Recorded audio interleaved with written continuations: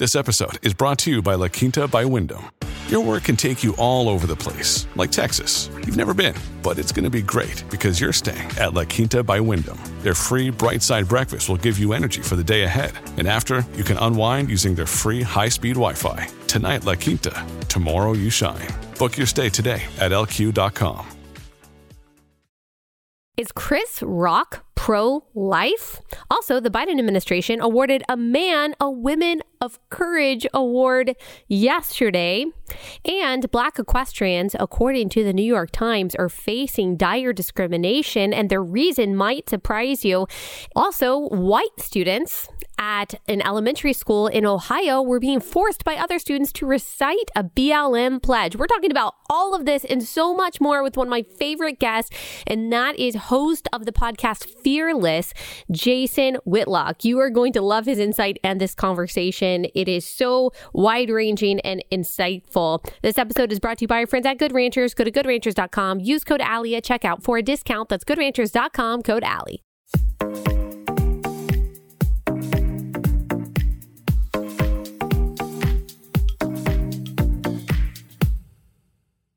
Jason, thanks so much for joining us. I got a lot of stuff that I want to talk to you about and get your reaction to.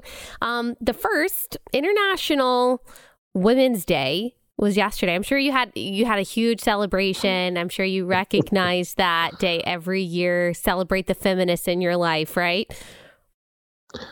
I don't even get how we got to this point where we acknowledge all these different days they set up for us. You know, yeah. I'm old, I'm 55. We didn't have these days when I was growing up. And so I'm continuing to pretend like they don't exist. Gotcha. Well, I don't know. You might not be surprised to know that the Biden administration did not pretend that this day doesn't exist. They had a big celebration yesterday. First Lady, Dr. Jill Biden, Secretary of State Antony Blinken. I don't know why he had anything to do with this, but they hosted the annual International Women of Courage Awards yesterday. Let me show you one of the beautiful, delicate, dainty women that won one of these Courage Awards awarded by the Biden administration. In Argentina, Alba Ruada is a transgender woman who was kicked out of classrooms, barred for sitting for exams, refused job opportunities, subjected to violence, and rejected by her family. But in the face of these challenges, she worked to end violence and discrimination against the LGBTQI+ community in Argentina.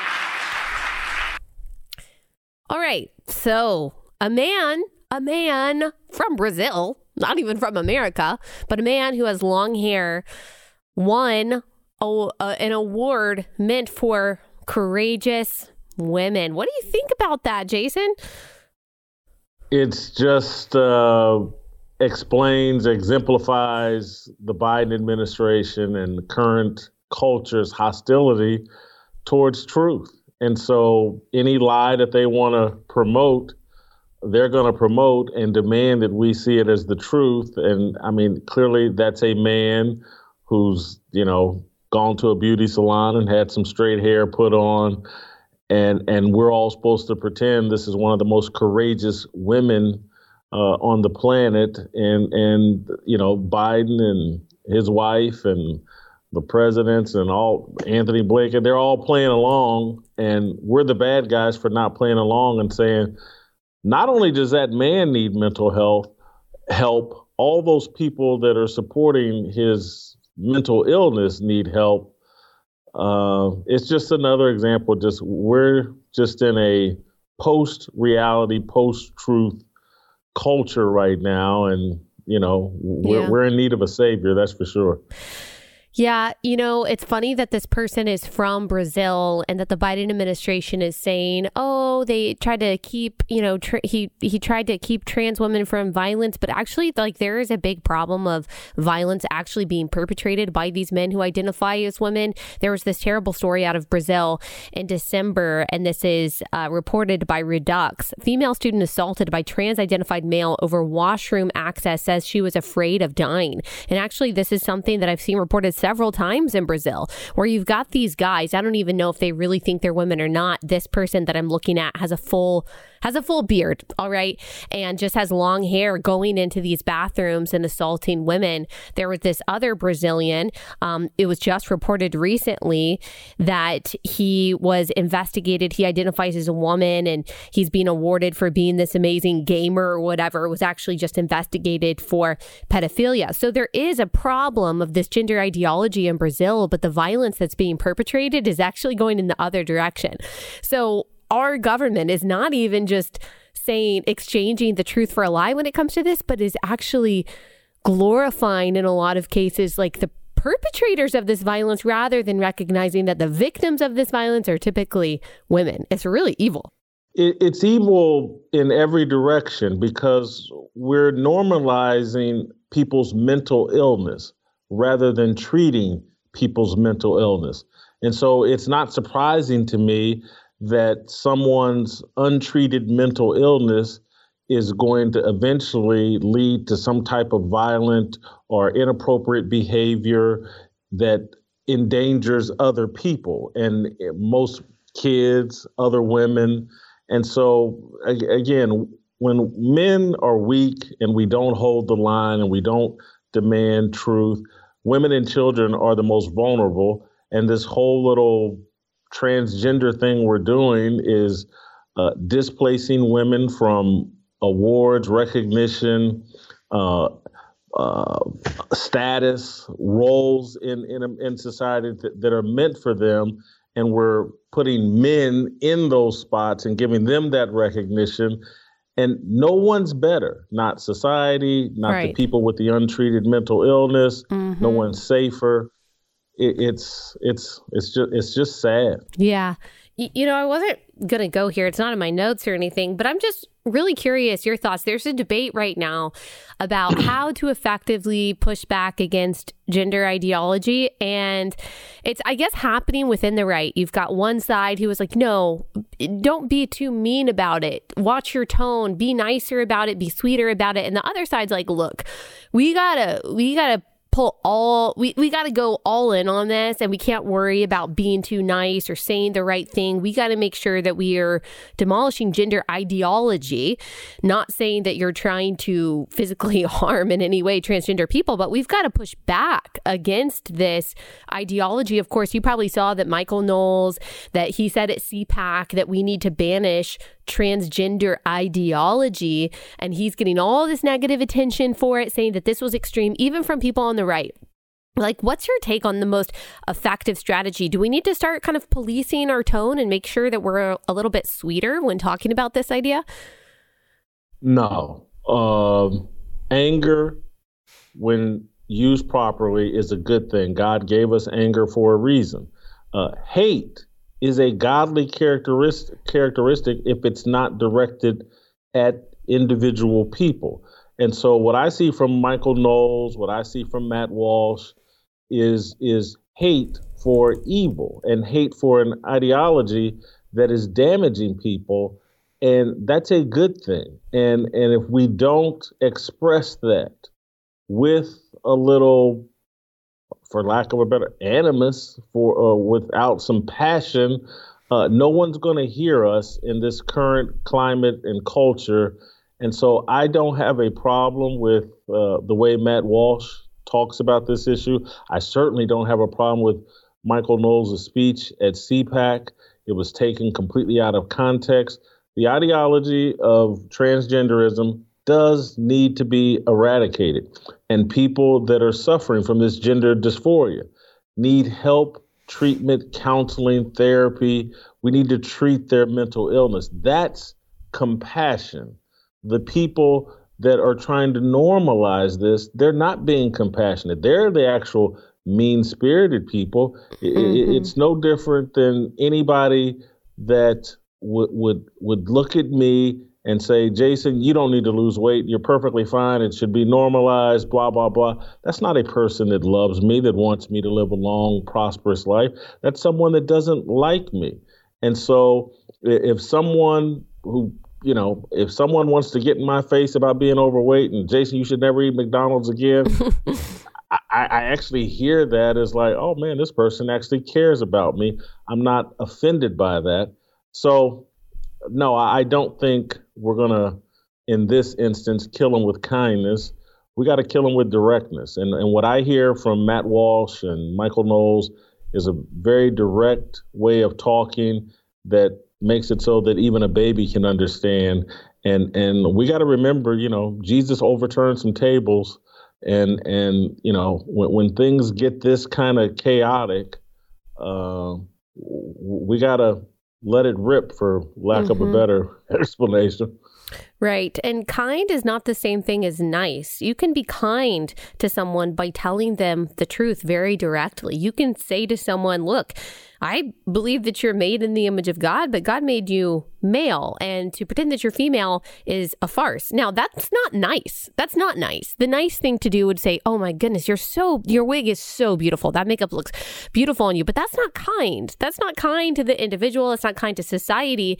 And for anyone who would push back on anything that Jason just said about hate, I think we actually do see that biblically and exemplified by God, that we are told that he's filled with loving kindness. And yet we read in Psalm 5:5, the boastful shall not stand before your eyes about God. You hate all evil doers. Not just evil, but it says that God hates all evil doers. And of course, we understand that, we as Christians, we still sin and all that. And the only reason that we have God's unconditional love is through Christ. So that doesn't make us better than people, but God does hate evildoers. And then we read in Psalm 139:21, do I not hate those who hate you, O Lord? And do I not loathe those who rise up against you? So yes, there is such thing as godly hate. We do want what's best for those people. We want them to repent. That's the best thing that we could want for someone. But that doesn't mean that we sit back and we just say, yeah, that's fine to pretend that you're the opposite gender. I think some people, they just have a really perverted idea of what love and hate actually looks like. Allie, because I'm talking to you and because I'm in the habit now, I got my Living Commentary Bible open, and TJ Moe gave me Andrew Womack's Living Commentary Bible, and I'm looking at passages notes that he puts in the Living Commentary that we are commanded to hate. Psalms 97:10, Romans 12:9. We are to hate evil, and I'm just sorry. When you look at a person who has clear gender dysphoria and is confused about how they were made by God, and you don't talk to them in a compassionate way of like, hey, I understand you're confused, but you are a man, and here's how we can help you get through this. Again, anybody that's arguing the opposite and is like, no, we got to normalize this and let's cut your breast off, let's give you puberty blockers, that's evil, particularly when you're doing it to children. And I'm not going to apologize for hating that.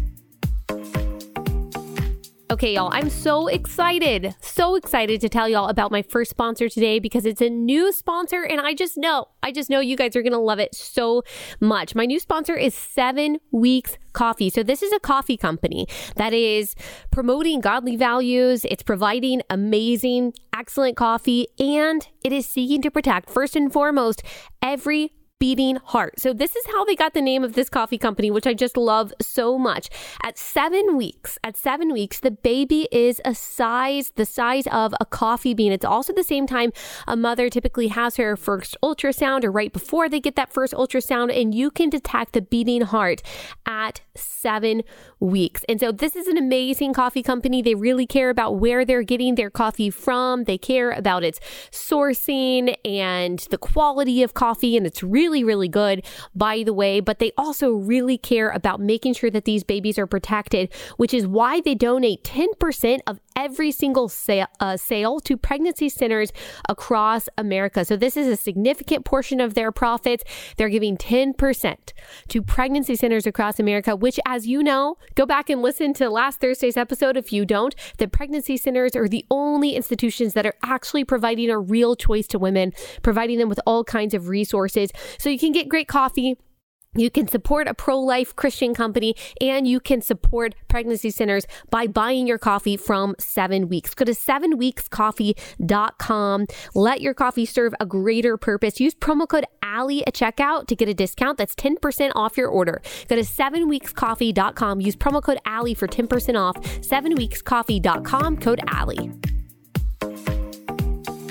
Here's another story that I wanted to talk to you about, and that is this Black equestrian story. I think I saw you talk about it on Twitter. That the New York Times reported the story on March 3rd. Black equestrians want to be safe, but they can't find helmets, Jason. There are no helmets available for Black equestrians. And this Black equestrian, Chanel Robbins, that they interviewed, said that, she cannot find a helmet to fit over her dreadlocks. So, tell me, is this something that you have encountered as you have tried to also pursue your dreams of being an equestrian? Yeah, this was a big problem.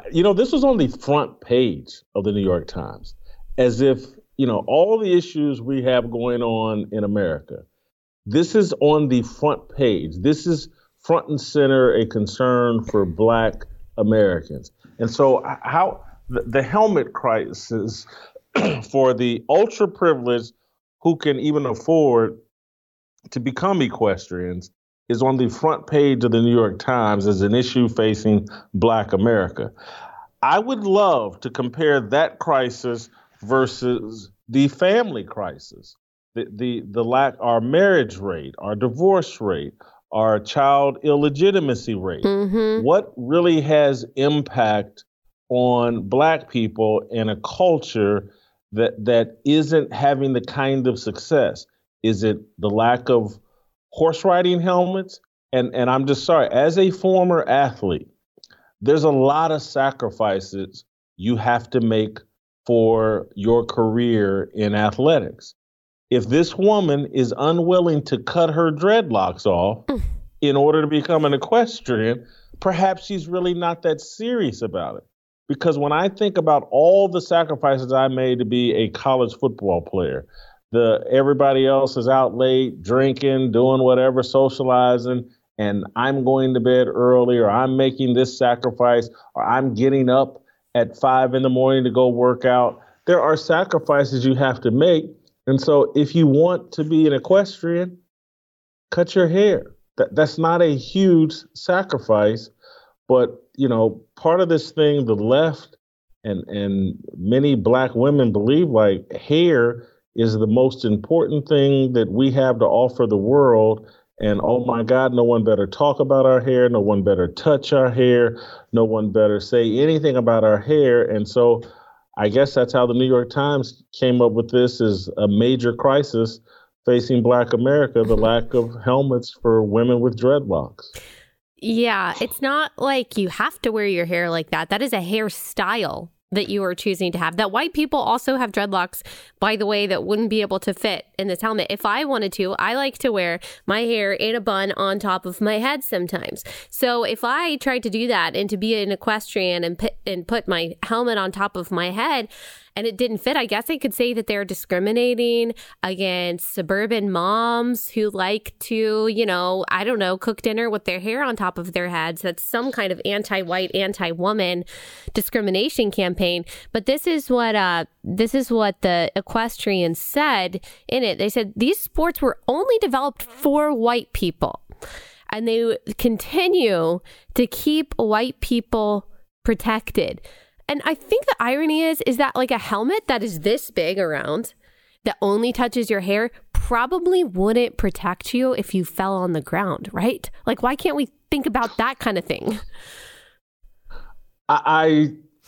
They're basically arguing that, God invented horses and it was only for white people. He built horses in a way that's more convenient for white people. And that's just a joke. And I just don't understand. How is this on the front page of the New York Times? Front page. This is of any newspaper. This isn't a serious story. And I know the New York Times isn't a serious journalism organization, but they used to try to pretend And to be quite honest, they used to be better than this. I was profiled twice in the New York Times during my newspaper career. And I got to be honest. And the last one I think was in 2009 or 2010. And the New York Times was very fair to me. Both times they profiled me. I think 2010 and maybe in 2007. Both times very fair. And then all of a sudden it just changed on a dime where it is literally the worst publication I think I've ever read. And I still, every day I wake up and say, I need to cancel my New York Times subscription. And maybe this equestrian story is the final straw and I'll finally do it. But yeah, I almost read it. I read it as like a hate follow that, they're going to print something stupid that will give me good content. So I got to keep the subscription up. Yeah. I kind of see it like that too, because I subscribe, and I guess it's for that reason. When people talk about, oh my gosh, did you see this crazy bias story in the New York Times? I want to be able to read it, which I understand only helps them, but I want to be able to pull from the source. And so I guess that's why I keep my subscription too. I just can't believe, like you said, that this made front page news. I mean, how, as you said, like comparing it to the other issues that are facing different communities, I mean, can you really consider yourself marginalized or oppressed if the problem that you face that makes the front cover of the New York Times, not murder, not the disproportionate abortion rate, not the disproportionate poverty rate, but if what makes the front page is that you can't, which is such like a champagne problem anyway, like being an equestrian and having those problems, but like how oppressed really are you if that is the reportable story in your life, that you don't have a helmet that fits dreads? Like, when are we going to just give up this charade about the systemic oppression and marginalization of people whose real problems aren't really even reported on by outlets like the New York Times? The biggest charade going on is that the New York Times and liberal elites are pretending that they're fighting a fight for working class people and for working class or poor Black people. That's the charade. They're not doing that. They have no interest in that.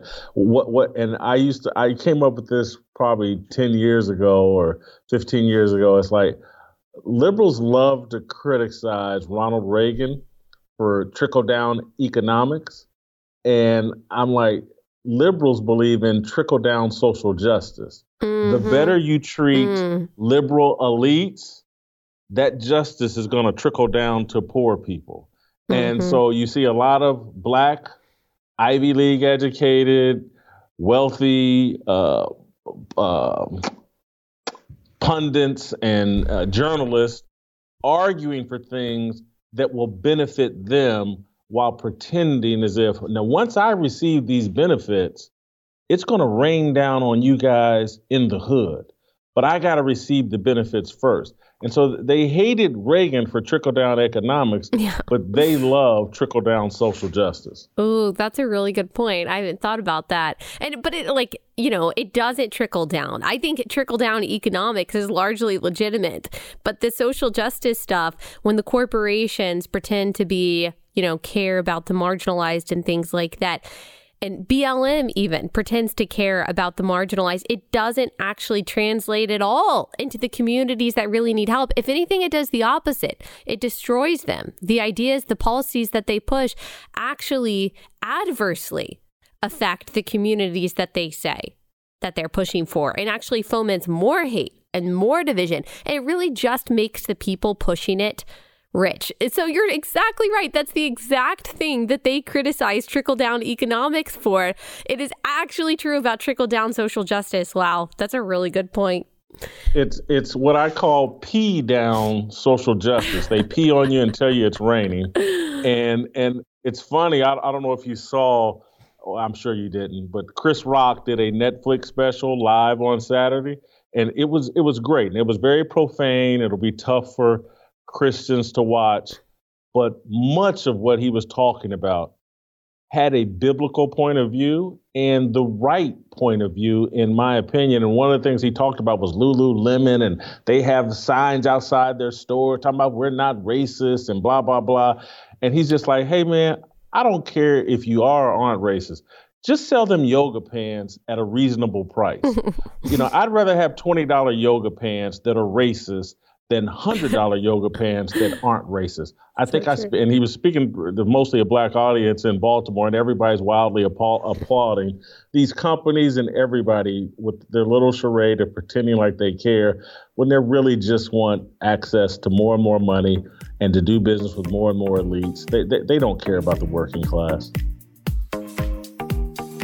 All right, you know them, you love them. That is Carly Jean in Los Angeles. I love talking about them on my show and would, even if they weren't a sponsor, because I just believe in their clothes and their mission so much. It's a capsule clothing company, really just made to make women feel good in their clothes, and I really do. This is a rare day, actually, that I'm not wearing Carly Jean Los Angeles, a very rare day. Usually, I am always wearing at least one piece of clothing from Carly Jean because I just love their stuff. I love their jeans. I love their pants. I love their jean jackets. I love their tops. They're really simple, like really basic stuff, very versatile. You can wear it all year. You can wear it in any season of life. Lots of stuff they have. I can wear pregnant, postpartum, not pregnant or postpartum. And so I just love it. Another company that believes in our values, pro-life, Christians. Carly Jean is just an amazing person. And so you should definitely skip those women's clothing companies that hate you and your values and instead get your clothes from Carly Jean Los Angeles. Go to carlyjeanlosangeles.com. Use promo code AllieB for 20% off. That's a great deal. carlyjeanlosangeles.com. AllieB for 20% off. carlyjeanlosangeles.com. Code AllieB. And speaking of that Chris Rock special, I'm glad that you brought that up. So he said a lot of things that conservatives are talking about. It's so interesting how comedy is kind of entering this space. Some of the guys like Dave Chappelle, Joe Rogan, and Chris Rock, who have been around for so long, are kind of, they're kind of leading the way and obviously not being conservative, but just saying things that are true, which apparently is a conservative characteristic. But he said also, he talked about the Will Smith thing, and I want to hear your thoughts on that. But something that a lot of conservatives are talking about is that he said, he said, there's part of me that's pro-life, before using humor to remind his audience that abortion is killing a baby. He said, I believe women have the right to kill babies, Rock said. That's right. I'm on your side. I believe you have the right to kill as many babies as you want. Kill them all. I don't give an expletive, but let's not get it twisted. It is killing a baby. Whenever I pay for an abortion, I request a dead baby. Sometimes I call up a doctor like a hitman and I'm like, is it done? So, and then, he goes on to say, people argue about trimesters. I think women should have a right to kill a baby until they're 4 years old. F trimester, semester. I think you should be able to kill a baby until you get that first report card. He ain't never getting a scholarship, so we're going to the clinic. So obviously, that's atrocious, and we don't agree with the choice, but he's making a point here. He's making a point that, let's get rid of all these euphemisms. Let's stop calling it reproductive rights. Let's stop lying to ourselves about what an abortion is, that it's just taking out pregnancy tissue, all these things that the pro-choice side says. And he just says, look, let's just say what it is. You are absolutely killing a baby. Just say that you're for that. So I appreciate the honesty, at least. Oh, I will go a step further. I think it's more than just the honesty. I think he's staked out a pro-life position. He just did it very cleverly in a way that wouldn't get him canceled, in a way that caught pro-abortion people, supporters, by total surprise. Because he starts out saying, I think a woman has to have final say over her body, and there's wild applause. And then he goes into, but you are killing a baby. Yeah. And he basically makes it crystal clear. This is murder. And if you go back and look at Chris Rock's history, the pro-abortion crowds had a problem with him since at least 2005. I believe it was Slate magazine wrote a hit piece on him in 2005 because he was mocking the pro-abortion crowd in his routine and talking about, I go to abortion rallies because the women are all easy and slutty. And, and Slate did a story that headlined him, said Chris Rock is the William effing Buckley of stand-up comedy. And so there's a long history.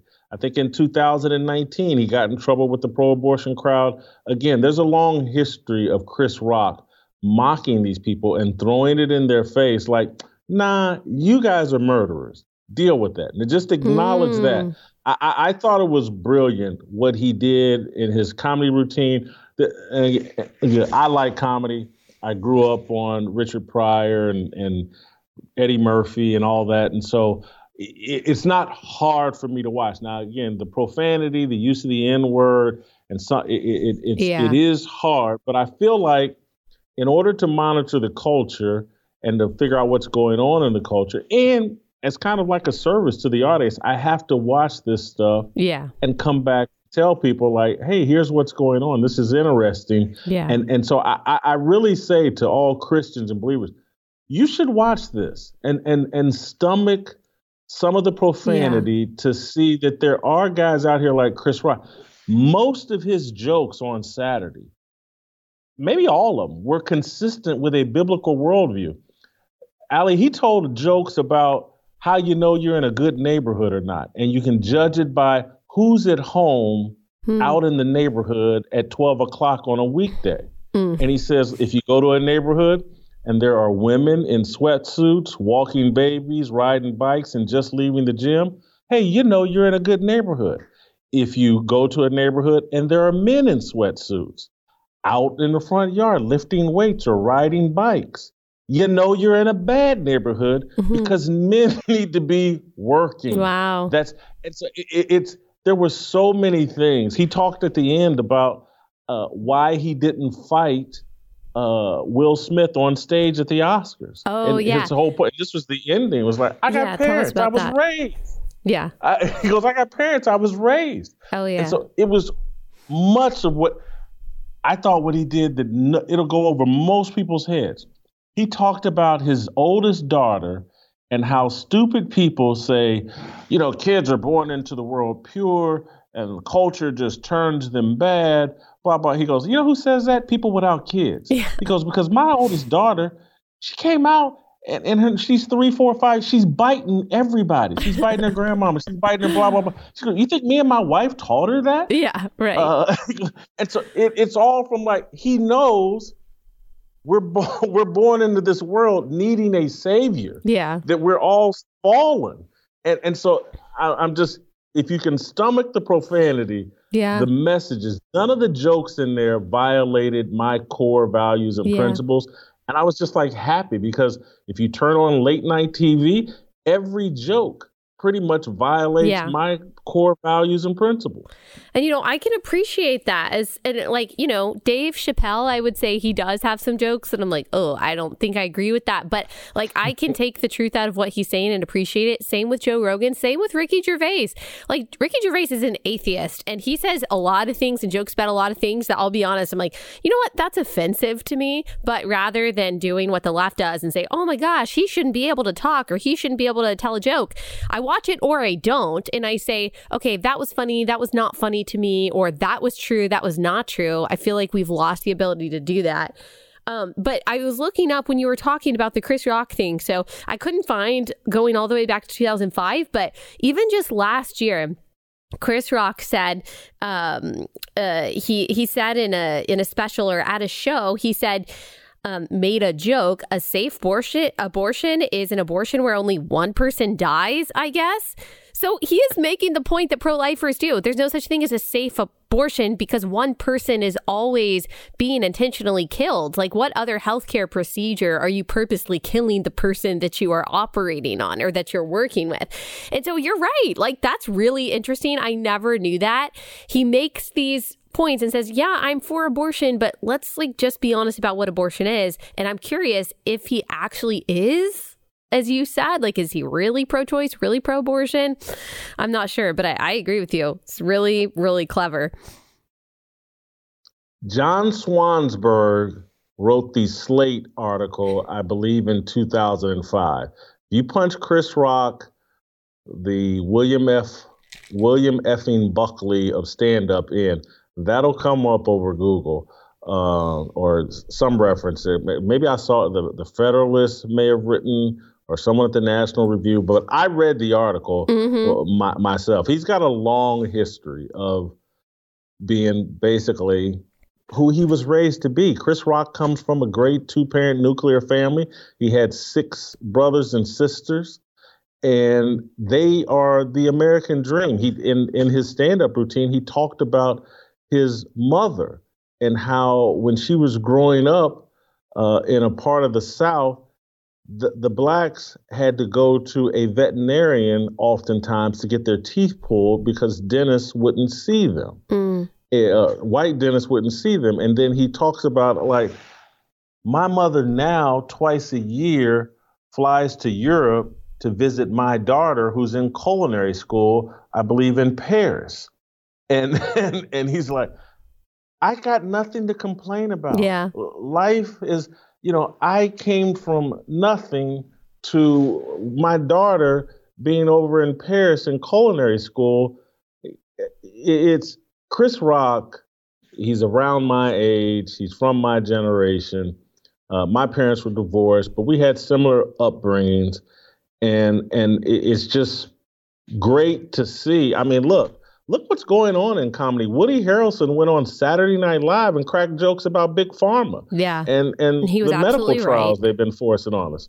Mm-hmm. And so I do think I'm feeling a bit more hopeful that the backlash to this very toxic satanic culture, even the Hollywood types with a lot of money, they've had enough of it. And particularly if they have any memory about where they came from and what path was allowed for them to be successful. I mean, could you, if Chris Rock had to deal with cancel culture in his 20s and 30s, he wouldn't have the life that he has now. So true. And so the comedian should be on the front lines. Look, it's been going, Bill Maher's clearly been red-pilled. I really think the other side has gone just way too far, and people are starting to wake up. Yeah, they need people like you and me to bring them all the way over here and see their need for, that God created the heavens and the earth and all that. But we will link arms with people who don't agree with us on everything, who at least see some of the absurdities. And just by the way, we don't have to talk about this anymore, but I did find, based on some of the keywords that you said, that 2005 Slate article where they said that he's the William effing Buckley of comedy, of stand-up. And it's funny because they're talking about how on what used to be Hannity and Colmes on Fox News, how they had a conservative actually Drudge on complain about how awful Chris Rock is because of his abortion joke. His abortion joke said it's beautiful that abortion is legal because that the women there are sexually active and so you can pick them up. I don't think that they on Fox News realized, though, what you just said, that he was doing something there. Like, he was actually making a point about abortion and the people who support abortion. Wow, that's really interesting. Yeah, he's basically saying, I have no respect for these women. I can use them. People can use them. They can be, they're trash. They're beneath me, and they're basically concubines. He's calling them out in the biggest way possible. It's very clever.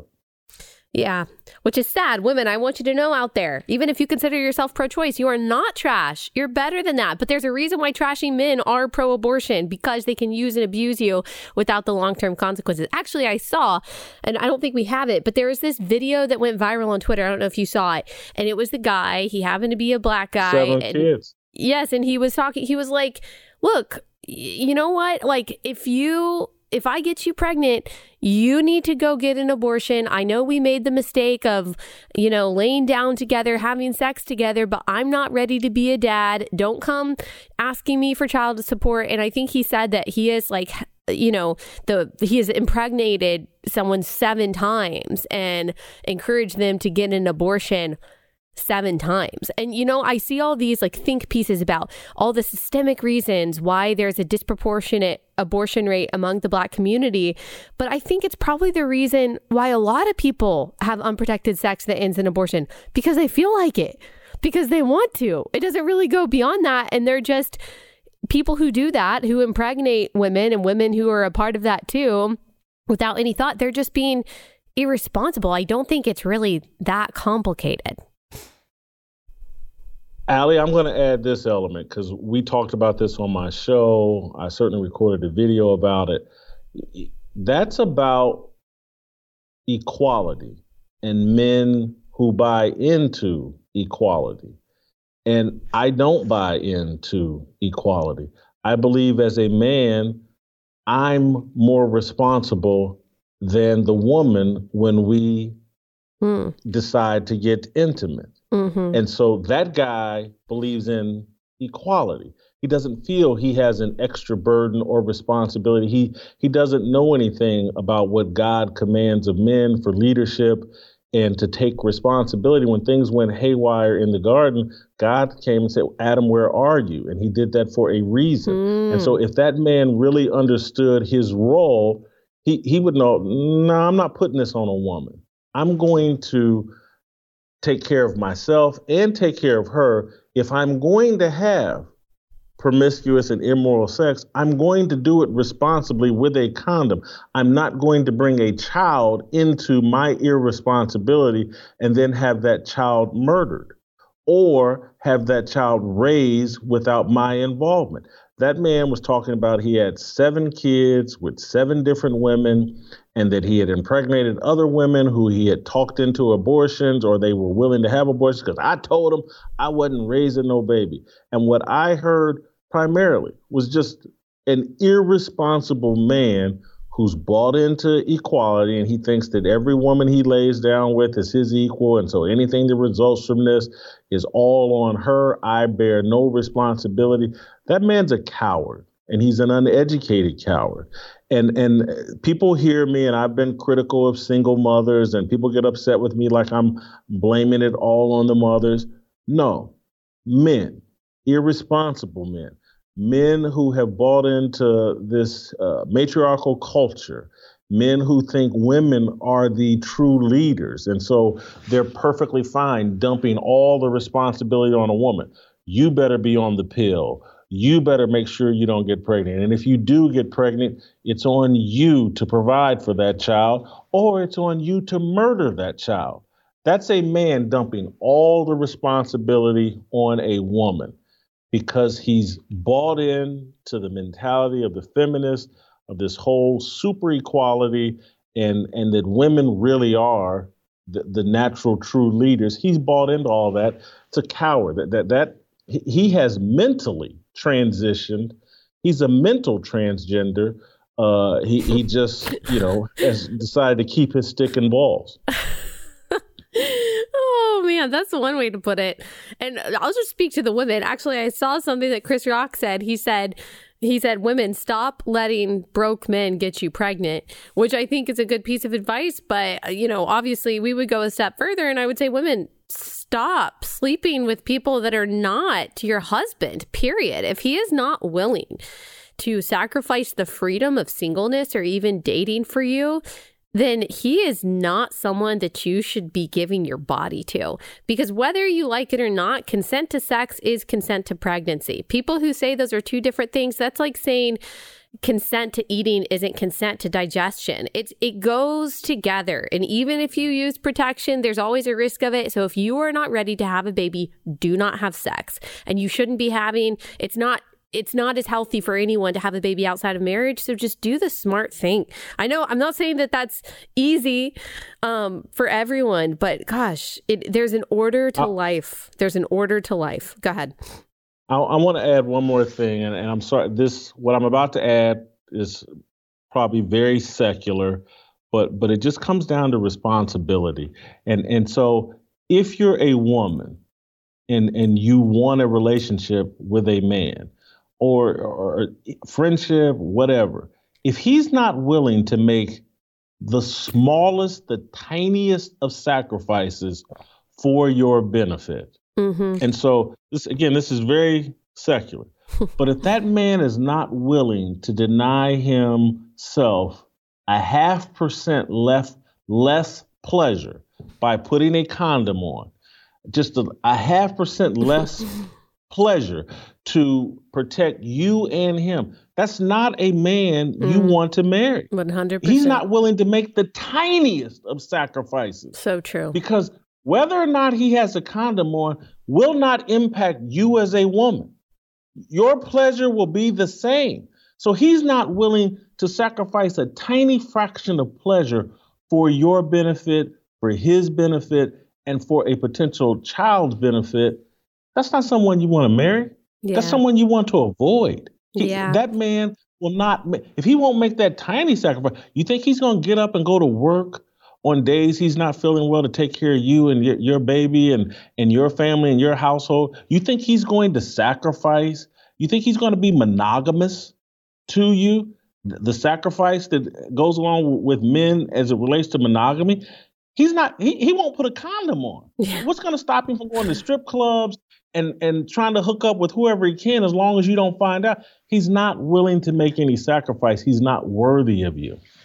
Yeah. And I would say outside of the grace of God, that is true. Because we know stories, of course, of like, okay, that happens and the guy realizes his mistake or he realizes what he did. He mans up. They get married. He starts to work. Of course, that happens. I would say that's the exception, but that happens. But not outside of the grace of God. Like, it is the grace and the strength of God that might bring that person to repentance and, makes, or another authority. Maybe that guy who made the mistake has a dad that tells him, hey, buddy, like, you did this. You need to now own up to it and you are going to take care of them. But like, as you're saying, that is the exception to the rule. So women, be more discerning. Be more discerning. You're right. They don't deserve you. All right, last sponsor for the day, and that is Naturally It's Clean. This is the cleaning company that you guys are asking me about all the time. And the reason that you're asking me about it is because a lot of these cleaning companies, they not only provide products that say that they're natural, but really when you look at the ingredients, they're not. They're filled with all kinds of nasty chemicals and fragrances. But also some of the more natural brands of cleaning products, they're basically communists. Like, they've come out being anti-police and things like that. You don't have to worry about any of those things with Naturally It's Clean. Number one, it's a great and effective and very natural formula. They use plant enzymes that are very powerful. We're talking hospital grade cleaning stuff, but it doesn't reek of nasty chemicals. You don't have to worry about those fake fragrances or anything like that. Extremely effective, much safer than most of the things on the market. That's why I trust it for my family. I especially love the carpet cleaner. You guys know if you have kids, you're always trying to clean your carpet and your furniture and things like that. Juice spills. Yesterday for us, it was paint on one of our rugs. I just pull out my Naturally It's Clean carpet cleaner. I spray it, let it sit, and then I rub it out and it's good to go.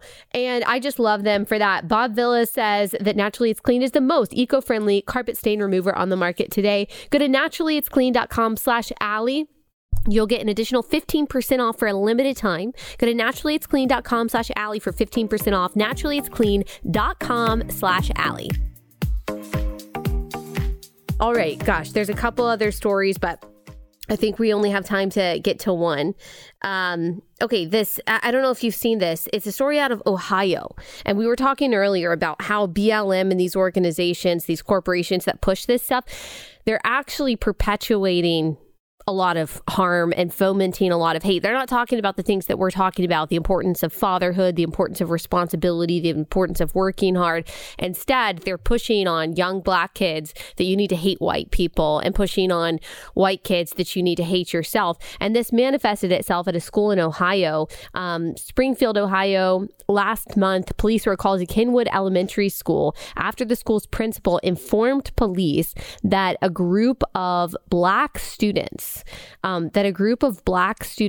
were gathering several white students on a spot of the playground and forcing them to state Black Lives Matter against their will. Students that attempted to avoid the situation were chased down, escorted, dragged, and carried to that spot of the playground, and then forced to say Black Lives Matter. One student was punched in the head by one of the suspects.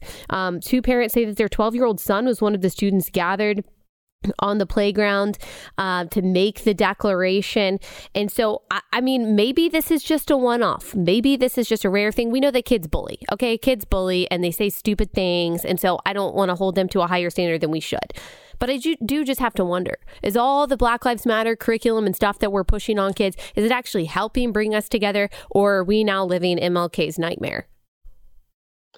We're living MLK's nightmare. We're living a racial nightmare. We're living in the world that Joe Biden, predicted, or what we're living in a racial jungle where we've pitted kids against each other rather than kids seeing the humanity and the common ground that they have with each other, rather than kids seeing each other as image bearers of God. We've turned them into identity obsessed folks along racial lines, and the BLM movement has made Black kids think they're entitled, they're owed something by their white peers. And that's a recipe for death, because maybe you'll get some kids to bow on a knee and drop down and say Black Lives Matter, but your sense of entitlement's not going to stop there. That's not going to satisfy your sense of entitlement. And so you'll be waiting around a long, long time for some other kids or another group of people to do something for you that God and the world require that you do for yourself. And so I did see this story. I saw the video. It's disturbing, and it's again, kids do bully and do all kinds of silly things, but that we have certainly taught them this as adults, that hey, you Black students, you Black kids, you're owed something, and if white people won't give it to you, they're racist and they are worthy of derision and bullying, and you know, if the message that's being sent out is so antithetical to how I grew up and what was going on in my generation. But the message, if I'm a white parent sitting out there, it's just like, I don't know if I want the hassle. Let me move away, because again, I could be well-intentioned and say the wrong thing, and the next thing you know, I'm the worst person on the planet. Again, kids are fascinated by each other, and I've talked about this before. People are fascinated by each other, and so kids want, oh, you got different hair than me. Let me touch it. What does it feel like? We've turned this into the most racist thing in the world. That oh my God, how could you touch someone's hair? And how could you want to feel what that feels like? And we got to all pretend like all of our hairs feel the same. It's just not true. We're stopping kids from doing what comes natural to them. Kids generally just want to play with each other and have a good time, but we've programmed them to hate each other and to hate the differences, the surface level differences they see in each other. That's what has me so passionate and upset. Is just not my childhood experience. And we're giving these kids a completely different childhood experience that is not fun. It's not fair. It's not healthy. It's driving us apart. And it's just sad. Yeah, I went to Africa when I was in high school, and we went to an orphanage there. And what did all the little kids want to do when they saw us girls? They wanted to play with our hair. They wanted to touch our hair. They hadn't seen blonde hair before. They hadn't felt the texture of our hair. And I got to say, Jason, I'm just still so offended to this day. I'm sure those little orphans in Africa, they were discriminating against me. I should probably get a story on the cover of the New York Times for it. Well, all these problems that we have, we talked about a lot of them today. You're actually doing something. You're doing something about it. And one of the things that you're doing is that you're gathering men together. Because as you talk about so many of the problems that we have actually comes down to the responsibility of dads and the responsibility of fathers is, as capable as women are, as important as women are, we don't have the same capabilities. We don't have the same responsibilities as men do. And that is why you're bringing men together at an event on April 15th, Fearless Army Roll Call. So tell us what this is, why men should be signing up for this, and how they can register. When I was younger and first getting into sports writing, Bill McCartney, the head football coach at the University of Colorado, had something called Promise Keepers. And men would come together to celebrate their shared love for Jesus Christ and remind each other of their roles and responsibilities in this world. And Bill McCartney is, no longer the head coach of Colorado, and Promise Keepers has lost. It had a lot of traction, a lot of success in the 90s and early 2000s. And so I want to bring that back, but I want to bring it back with a bit of a musical aspect to it, because I'm here in Music City in Nashville, and I believe that music has a tremendous power to bring people together. Music has been rigged in this society to divide people at the moment, but I think gospel music and just music in general, if sung properly and used properly, can bring us together. And so we're going to bring men here to Nashville. We're myself, Pastor Anthony Walker that appears on the show, TJ Moe, Pastor Bobby Harrington, and Delano Squires. We're going to give a series of lectures and talks about the responsibility of men and try to inspire men to go back to their communities, to go back to their families, and live up to this biblical role that was spelled out in the Bible. Part of our slogan for the roll call is bearing witness requires courage, not perfection. That's a big thing for me, because I use my own journey to try to explain to guys, hey, don't wait to get perfect and then come to God. Come to God and let him work on you, and he will start weeding out the flaws. The more I wear my Christian faith publicly, the more it locks me into behavior that God would approve of and be pleased with. When I was hiding my Christian faith was always there, but I kept it covered up so that I could run out into the world and do whatever I wanted to do and have no one judge me as a Christian. Yeah. And I want to be judged as a Christian, because being judged as a Christian makes it so, Jason Whitlock can't go into a strip club because he would look like a fool. Jason Whitlock, he's a Christian's in here. Oh my God, I would look like a fool. So I started wearing my faith publicly, and it's like there's all kinds of things I can't do. And that's actually a good thing. I need limit. I'm a fallen person. We all are. We need limits on our behavior.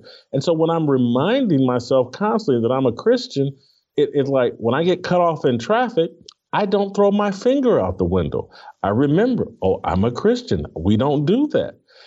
And so we just want to inspire men to wear their faith. You don't have to be perfect. I'm very flawed. We're all very flawed. We just need courage.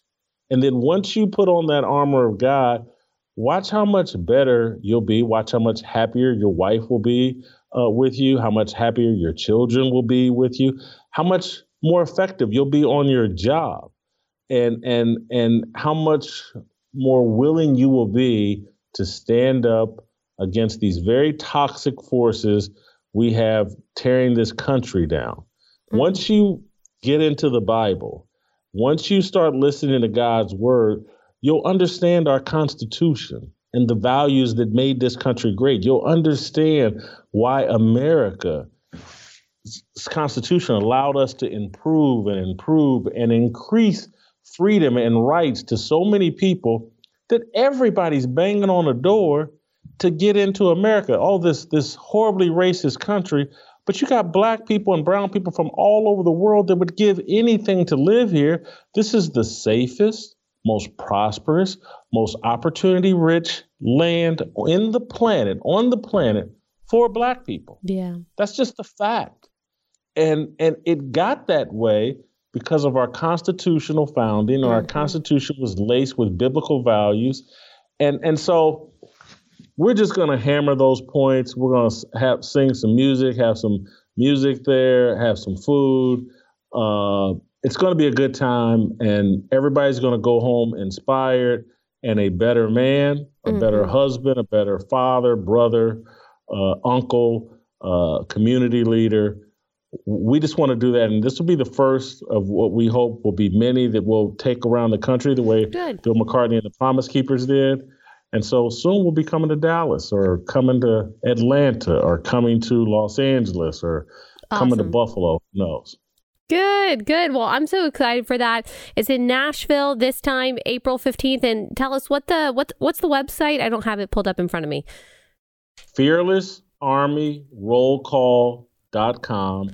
FearlessArmyRollCall.com. Sweet. And people can just go to the description of this episode. You can click on it. It'll be right there. If you're anywhere close, driving distance, whatever, make it to Nashville or have your husbands make it to Nashville for April 15th. It is going to be awesome. Jason, thank you so much. Everyone subscribe to his YouTube channel, the Fearless Jason Whitlock YouTube channel. Also subscribe wherever you listen to your podcast. They're always bringing really good insight. Thanks so much, Jason. Thank you, Allie.